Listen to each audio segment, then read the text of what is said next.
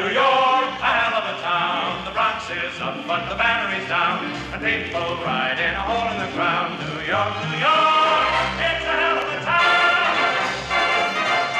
Ladies and gentlemen, this is Broadway. I'm Dick Seff. And I'm Isabel Robbins in New York, and we're broadcasting today from the Copenhagen restaurant on 58th Street off of 6th Avenue. Yep, you're having a smorgasbord, yes? Oh, a smoked salmon. It's just beautiful. Terrific.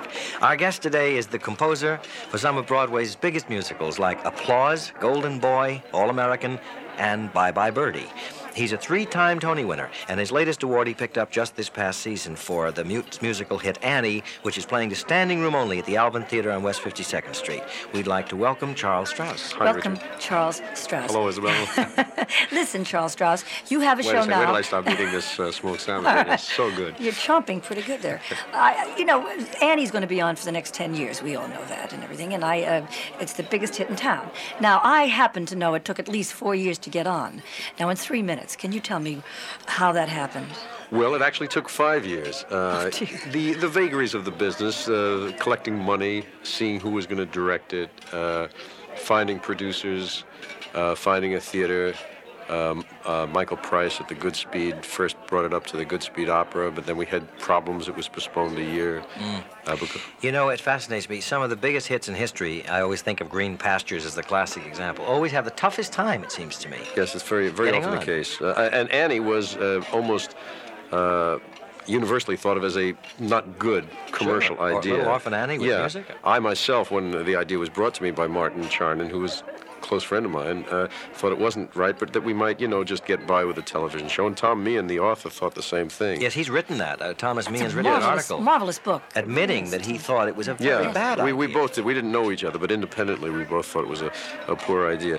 But the time came for it. We all think now that the time has made the show as much as the show has made The itself. point, someone we've talked with before, I really do forget who it was, and it isn't important, but said that the reason, if there is a reason for Annie's success, is that there was one point of view imposed That on was it Reed from the Shelton. beginning. We had It was- Reed Shelton on. Yes, Yes, your yeah. daddy Warbucks, right. Yes.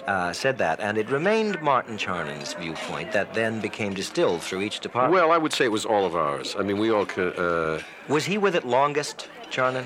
Well, it was Martin's idea to do the show.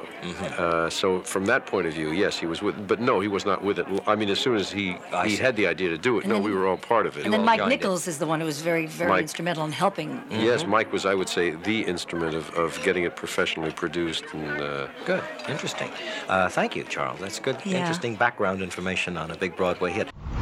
That was the 1970s. And here we are, 30 years later. I'm still Dick Seff. And I'm still Isabel Robbins. We are delighted that these interviews live once again. More than 3 decades after they were originally recorded. Thanks to the Broadway League, And the American Theater Wing. we are so proud that This is still Broadway.